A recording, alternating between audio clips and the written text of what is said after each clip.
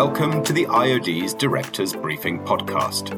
This podcast is produced by the IOD's Policy Unit and provides timely updates, insights and commentary on the key issues of the day impacting business leaders.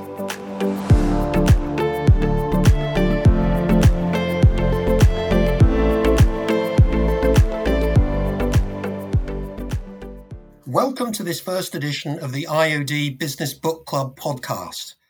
With me today, I'm delighted to welcome Patrick McDonald, the chair of the IOD, and Alex Hall-Chen from the IOD Policy Unit to review and discuss three business books that have one thing in common.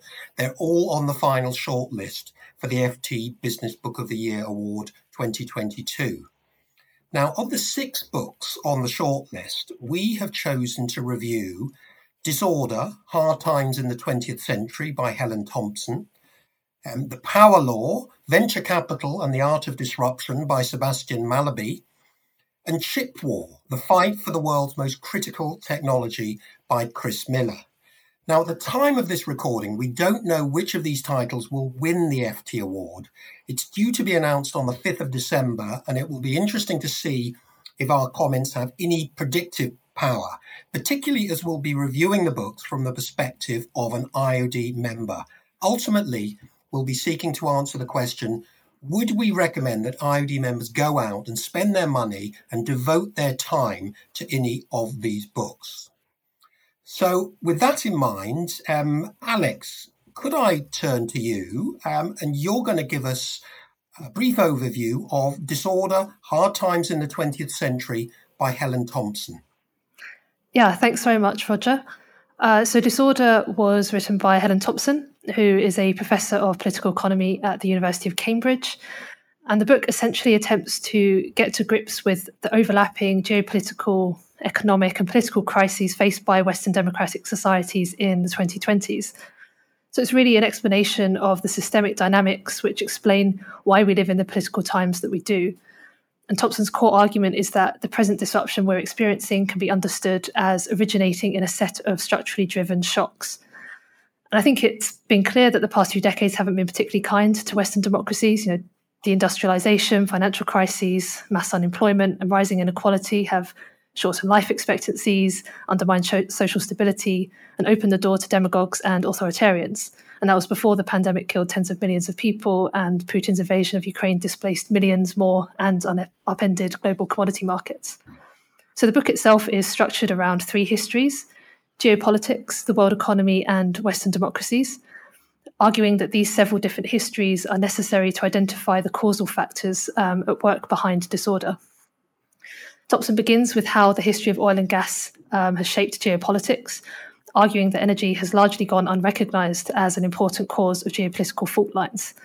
And interestingly, she notes that Germany has been dependent on Russian oil and gas almost continuously since the 19th century. So rather than an aberration, the unseemly alliance between Germany's industrialists, its political class, and the Putin regime, at least until earlier this year, should be understood as simply the latest iteration of a long-standing partnership between 2 complementary economies. And I think that explains a lot of the difficulties that Germany is now facing in disentangling itself from its dependence on Russian oil and gas. A key theme of the book is also how much of the turbulence we're seeing in the 2020s originates in problems generated by fossil fuel energies. Also, interestingly, how the green transition, as it takes place, will see long-standing energy predicaments continue, an analysis which feels particularly prescient at the moment. And that point around the green transition, I think, is interesting because the underlying argument isn't, okay, here are the causes of this instability and here's how we can fix them. But it's more around how there are structural historical forces at work here which are in part inexorable. The disruption we're experiencing will continue from the intersection of fault lines generated by a geopolitical cycle that just isn't over. And then Thompson's history of the world economy argues that the post-2008 monetary environment has weak shock absorbers, and so is a further source of instability, allowing for historically high levels of peacetime debt, which was particularly destabilizing for the Eurozone. Her history of democracies then argues that from the 1990s, democracies have become increasingly unresponsive to democratic demands for economic reforms that would increase the return on labour, which for me brought France's Yellow Jacket protests to mind. And under these conditions, democracies have become particularly susceptible to their plutocratic tendencies, Meanwhile, in the EU, monetary union hollowed out the stakes at national elections, and in the US, we've seen losers' consent to elections has broken down. So this book, in many ways, is quite a pessimistic outlook because it doesn't seem to give us much agency in our ability to mitigate disorder. But Thompson's final argument is that collective political understanding needs to catch up with the physical realities of energy and climate change. The current tendency of careening between technologically driven salvation and apocalypse just isn't going to cut it. So governments need to manage these risks and make palatable the likely sacrifices demanded of citizens, such as lower car ownership, both of which are fundamentally difficult tasks. Well, thank you, Alex. I must say, just reading this book, I didn't find this an easy read. There wasn't much storytelling in this book. And I just wonder to what extent you think this might be of relevance to a practical business person. It is quite impersonal in its analysis, isn't it? It doesn't really give much scope for individual agency or the choices of policymakers. It's very much focused on the kind of underlying structural forces which are driving events. Yeah, absolutely. It's not a particularly easy read. It is quite academic. And it's not a book, I would say, that will give a huge amount of sort of practical advice and guidance and insight on the day-to-day sort of running of businesses. I would say it is potentially a useful insight into the structural causes of the instability that the West is experiencing at the moment. And the key takeaway, I think, for IOD members would be that this instability isn't going to go anywhere. And so business leaders should expect to continue to have to operate in an unstable geopolitical environment and be ready to respond to that, as we've seen with Brexit, the UK's economic ties with Russia, and the inflationary effects that war has created. Yes, I think, the emphasis in this book on the relationship between energy and geopolitics was very well timed, wasn't it? Because I understand the book was actually published on the same day that Russia invaded Ukraine. And there are a lot of insights, I think, in the book, which are kind of relevant to that. I mean, one in particular that I took note of, which was that the Soviet Union didn't just break up because it had discovered liberal democracy. The weakness of the oil price in the late 1980s was a key driving factor, which really made the operation of the Soviet Union increasingly unviable. So, it's those kind of structural forces which have been there in the background playing a role in geopolitics. Yeah, absolutely. I think Thompson does actually a very good job of highlighting, as you say, the longer term structural factors at play. I think we sometimes have a tendency not to see how certainly present day events are in fact part of stories that have been playing out over decades. And as you say, despite being written before Putin's most recent invasion of Ukraine, actually the book has many insights into the dynamics of the Russia-Ukraine-EU relationship. So from that perspective, it's a very interesting read. Great. Thank you, Alex. Patrick, may I now turn to you, and you're going to provide an overview of The Power Law, Venture Capital and the Art of Disruption by Sebastian Mallaby. Indeed. Well, thank you very much, Roger. Well, look, this is a book with a thesis. The thesis is that venture capital, or VC, is good both socially as well as economically. Most of us, I think, know that venture capital is good for the venture capitalists on average, and it's good for those who receive venture capital on average. This book sets out to demonstrate that venture capital, and in particular, the flavor of venture capital practiced in Silicon Valley in California, is good for society as well. So the Power Law, the title, is essentially the 80-20 rule that we all know and love, taken to its logical extreme.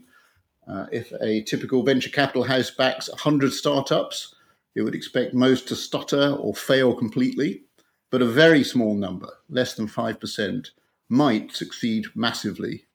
Now, for each failure, you can only lose 1 times your money, but if you happen to back a really big success, if you back a Google or an Apple or a Facebook, you might make 10 times, 50 times, or in some cases 300 times your investment.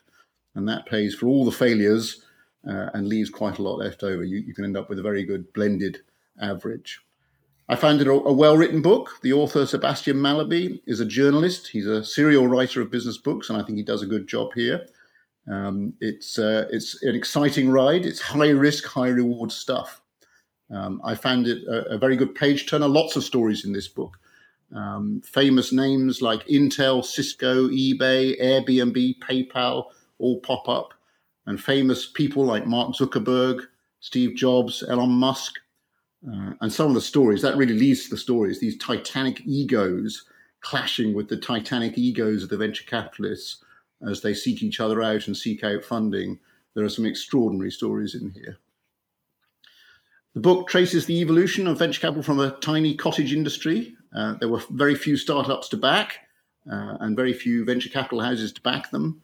Through the era of the internet, which I found the most exciting part of the book personally, there were lots of startups and lots of backers, and they really were changing the world, right through to the excesses of more recent times, when you get perhaps too much money chasing too few really big opportunities. And we've seen recently in the last decade and a half, big busts like WeWork, Uber, Theranos have all cost their investors hundreds of millions of dollars, if not billions of dollars. Which brings us back to the importance of governance, which of course is a big theme for the IOD. You see towards the end of the book, too much money chasing too few opportunities, which means that the founders of the businesses end up with too much power. And the book argues that actually, having made the case for venture capital, once you get to a really big size, a business is perhaps better suited to the public markets to be quoted because of the discipline that's required and the structure that's required, the governance that's required, whereas a private investor with too much money to spend might just be willing to forego that. There are some problems in the industry. It's not all happiness and light. The industry is terribly cliquey, terribly narrow. There are very few women or black partners, for example, of venture capital houses. And the book repeatedly highlights this as a problem. It's partly because of the network. And a lot of it's about the network, about who you know, passing on ideas to each other and co-opting people into your ideas. And of course, that becomes a self-reinforcing prophecy. The industry is trying to change. The book says that 42% of the partners appointed to venture capital houses in 2019 were women, but there's clearly a long way to go. The book does pull together at the end, takes all these stories, pulls together some lessons for venture capital and policy positions for government, which I found interesting, but I thought could have been taken further. I never really understood what it was that a venture capitalist looks for that distinguishes what's going to be a successful investment from an unsuccessful investment. There are sort of hints there, here and there, but I don't know that I could be a more successful venture capitalist having walked away from this book, other than realizing you have to be very brave. You know, you have to back a lot of failures. You have to be prepared to take a lot of risks here. And you have to be prepared to work very hard. The wooing that goes on of the founders, if it's known that there's a good investment out there, it's quite extraordinary how persistent these venture capitalists are prepared to be, and how often they get slapped back by the founders. Finally, I find it a bit parochial. There's one chapter on China, but most of it's about Silicon Valley, which is, of course, what it sets out to be. There are a few comments about the spread of venture capital through to different states in the United States and how extraordinary this is that other states have managed to copy. But Europe, London literally isn't in the index. It's quite narrow. But I thought it was a terrific book overall. It's a real page turner, as I said. It's very well written, very exciting stories. We recognize all these names. I found it great fun. Great. Thank you, Patrick. What I found particularly interesting was the description of the culture, as it were, of venture capital and how different it is to perhaps the rest of finance. There are no spreadsheets. It's not about forecasting cash flows. There isn't that kind of traditional finance mentality. It's something completely different. Yes, and the book makes a distinction between West Coast approach to finance and East Coast approach to finance. The sort of East Coast of America, Harvard and MIT and so on, very structured and careful and cautious. And West Coast, this sort of Wild West approach to capital.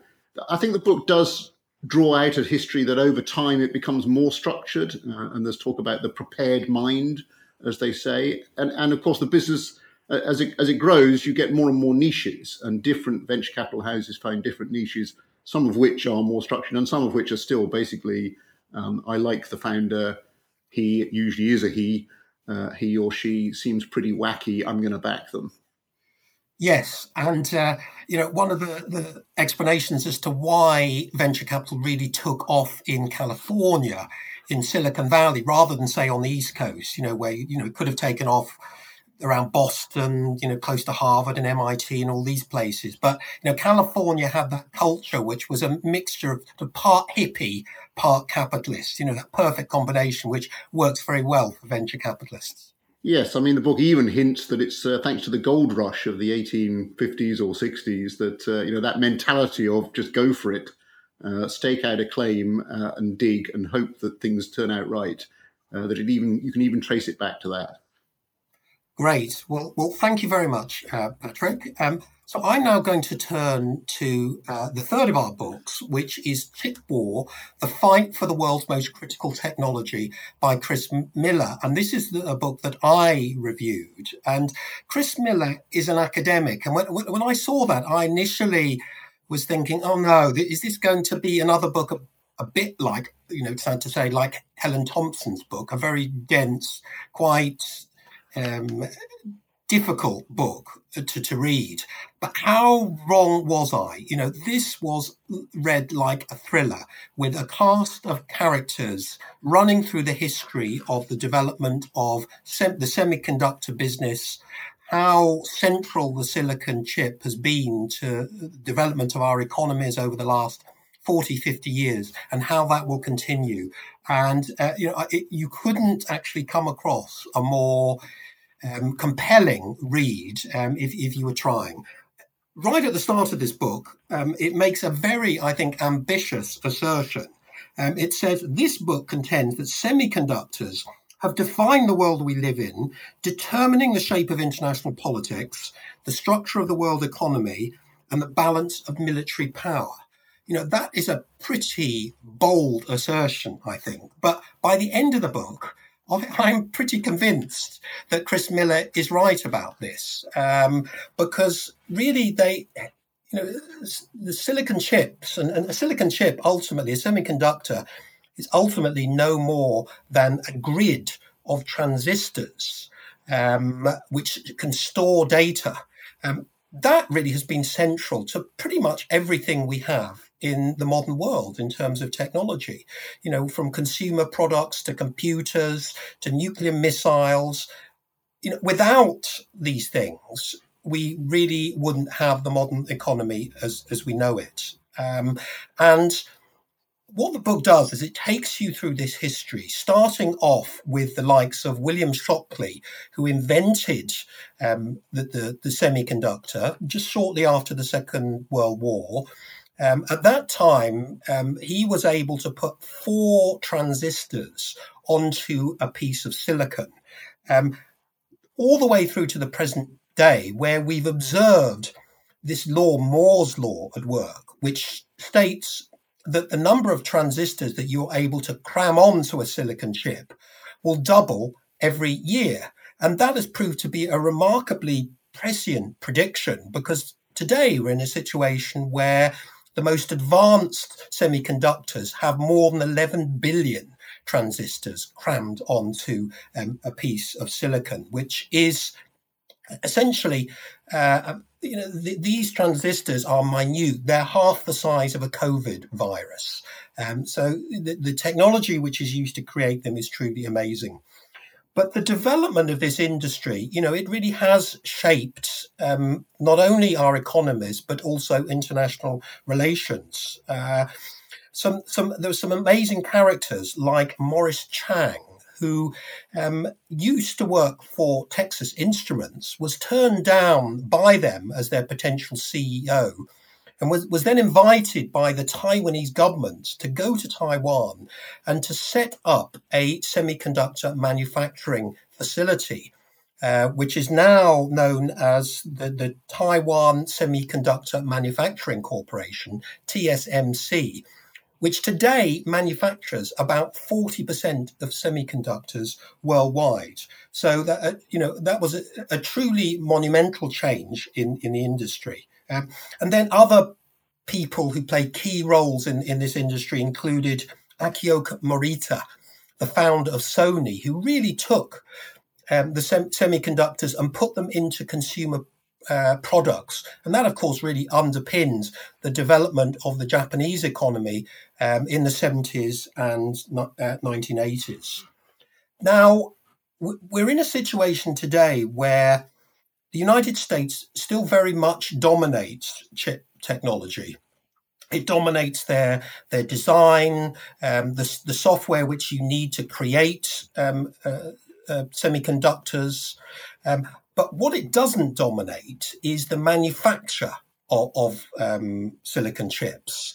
A company like Apple, for example, which uses the most advanced semiconductor technology in its smartphones, does not manufacture semiconductors. It relies entirely on outsourced providers, particularly the TSMC, to produce its semiconductors. And so that is a source of vulnerability for the United States, especially when you consider that Taiwan is just a few miles off the coast of China. And China is making huge efforts now to develop its own semiconductor capability. The book recounts how the cutting off of Huawei, this Chinese technology mammoth, from US semiconductor technology in 2020 was a huge wake-up moment for the Chinese government. And since then, they've been throwing huge resources in trying to develop their own semiconductor manufacturing and design technology. They still only produce about 15% of global chip capacity.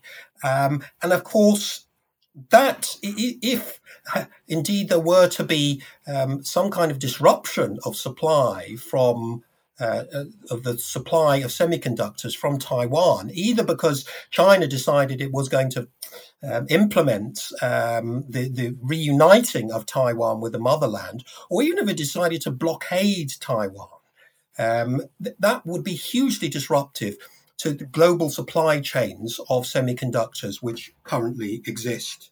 So one of the conclusions, I think, from this book is that this is an incredibly globalized industry with very fragile supply chains. It's also very much focused on a small number of companies that play key roles in the industry and could be very easily disrupted if the worst happens.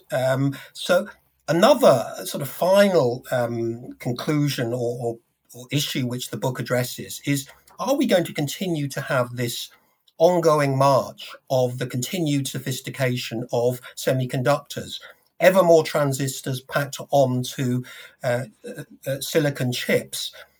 There's a lot of debate about that. I mean, some people think that we're ultimately going to be limited by the underlying physics of semiconductors. And other people say, no, actually, there's still huge scope for Moore's law to continue to operate and continue to pack more data storing capability onto these little minute chips.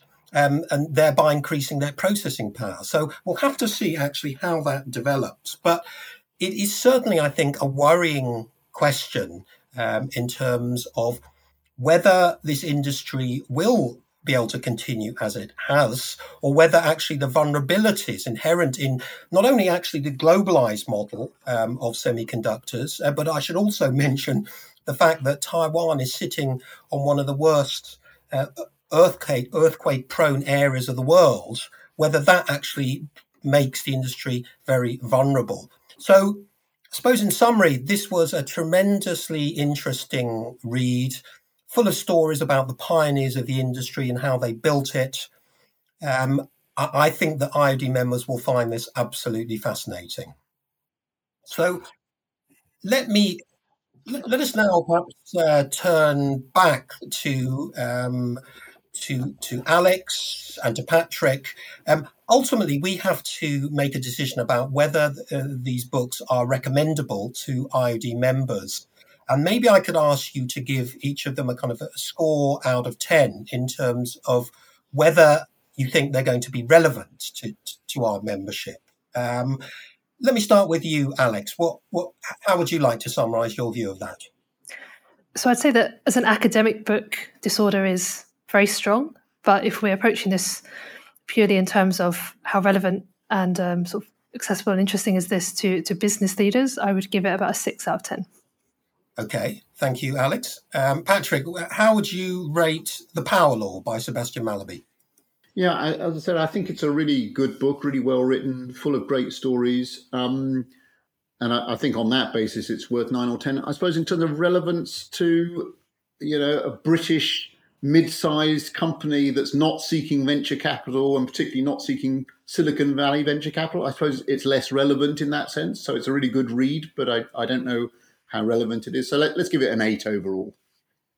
Okay, and I'm going to actually give Chip War a 9 out of 10 because I think this is a very poorly understood aspect of business, the central importance of semiconductors and how they underpin so much of our economy and how actually they are incredibly important for geopolitics going forward. So I'm going to give that a 9 out of 10.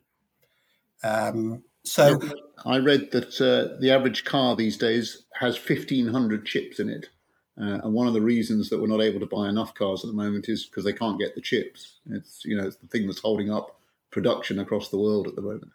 Absolutely. And I think, coming out of COVID, there were a number of problems. There was a semiconductor shortage, which were caused actually by just a number of fairly random accidents in places like Malaysia and Texas, which just severely disrupted the global supply chain of semiconductors. And I think that was just a sign of how potentially vulnerable actually this crucial industry is to any kind of breakdown in globalization.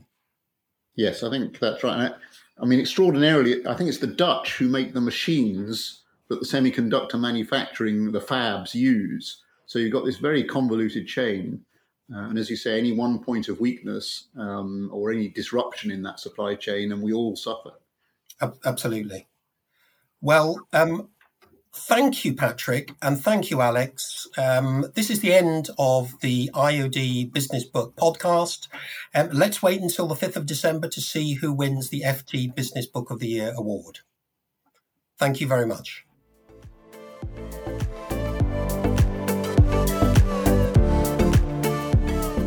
We hope that you have enjoyed this Director's Briefing podcast. Please do subscribe to our channel to ensure that you are kept up to date on our future podcasts. You can find more information about our work on our website at iod.com/news and on our LinkedIn and Twitter profiles. You can also contact us directly via policy-unit@iod.com.